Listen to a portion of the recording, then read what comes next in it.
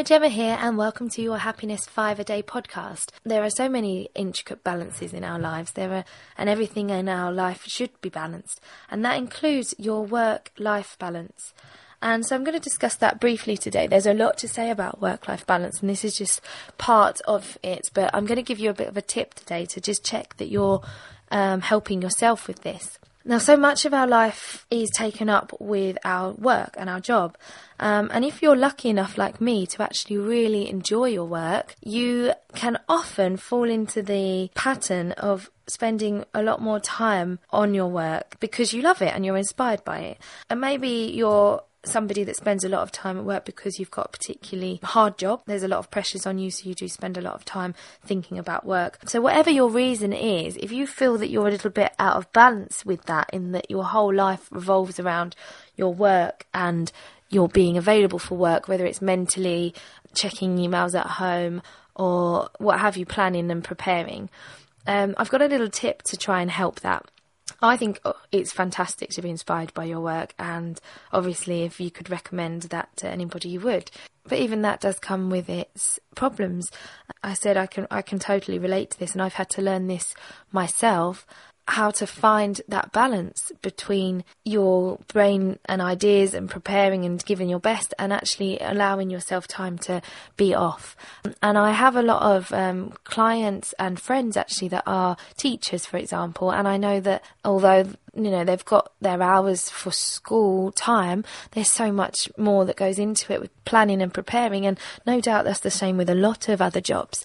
So I want you to think about mentally clocking on and off, because it's obviously not necessarily good enough for us to be given hours where we're technically, right, you're working between this time and this time, because for a lot of people that's maybe the time you're physically in work but not the time you're mentally in work. So I want you to take stock of what you're doing currently, what hours you're mentally putting into your work, to your job, and I want you to decide what hours you need to put into your work and your job, because I'm not here to just say, right, 3:30, 4 o'clock, 5 o'clock comes, you're out of work, go. Because sometimes that's not actually going to work for you, because that's all just going to lead to anxiety about not getting a certain amount of projects done or the planning done. So we need to be reasonable here. We need to know that, yeah, you are going to need a certain amount of planning and prepping time, because if you didn't, you wouldn't be doing it. You wouldn't be out of balance in the first place. But I want you to really think about what you actually need. And I want you to look in your diary and almost set yourself a little rota, a clocking on and off. So if I take the example of a teacher, perhaps school finishes at 3, the children are out, the students are out, and they have got to plan, prepare, mark, what have you.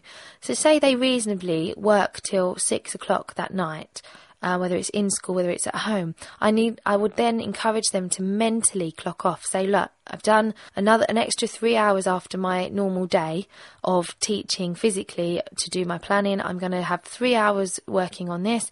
6 o'clock comes, I need to mentally clock off. Even if they don't actually need to, there's no other, things going on that evening, they need to mentally clock off. Find out something that works for you and work out how to do that. I have to do the same. I mean, I obviously work physically with clients, but I also have the podcast that I'm doing currently. I have emails, I have cases to look into, all sorts of things, and things to write, notes to make, and I have to give myself a reasonable amount of time to do that. But I also have to have days where I say, I'm not working today, and my mind is not to go on anything to do with work. If inspiration happens to pop into my head, then it's always good to have a notebook near you so you can jot it down, but don't actually give it too much time on the day that or the hours that you've decided, no, it's not a work day, I'm not doing that today. So I want you to really think about what you can do to clock on and off. And what's the beauty of this as well is you might think, but I'll be giving myself less time. You're actually going to give yourself more efficient time, because say you're someone that has to pick up some planning on a Sunday. Say you give yourself, in the morning I'm going to do 2 hours of planning, 10 till 12, and the rest of the day is mine for myself, my partner, maybe my family, my friends. You're going to get a lot more done in that 2 hours than if you'd said to yourself, right, all day Sunday I'm allowing on planning. We all know that we procrastinate, but if you've given yourself those set 2 hours and the rest of the time is for fun, you're still going to get your work done. It's the beauty of our minds. We work to the time we give ourselves. If you give yourself 12 hours, you'll take 12 hours. If you give yourself 2 hours, you'll take 2 hours. So have a little stock take, guys, and think about how you can work your diary to suit you and your work, and make sure you incorporate that balance into it. Take care. Bye-bye.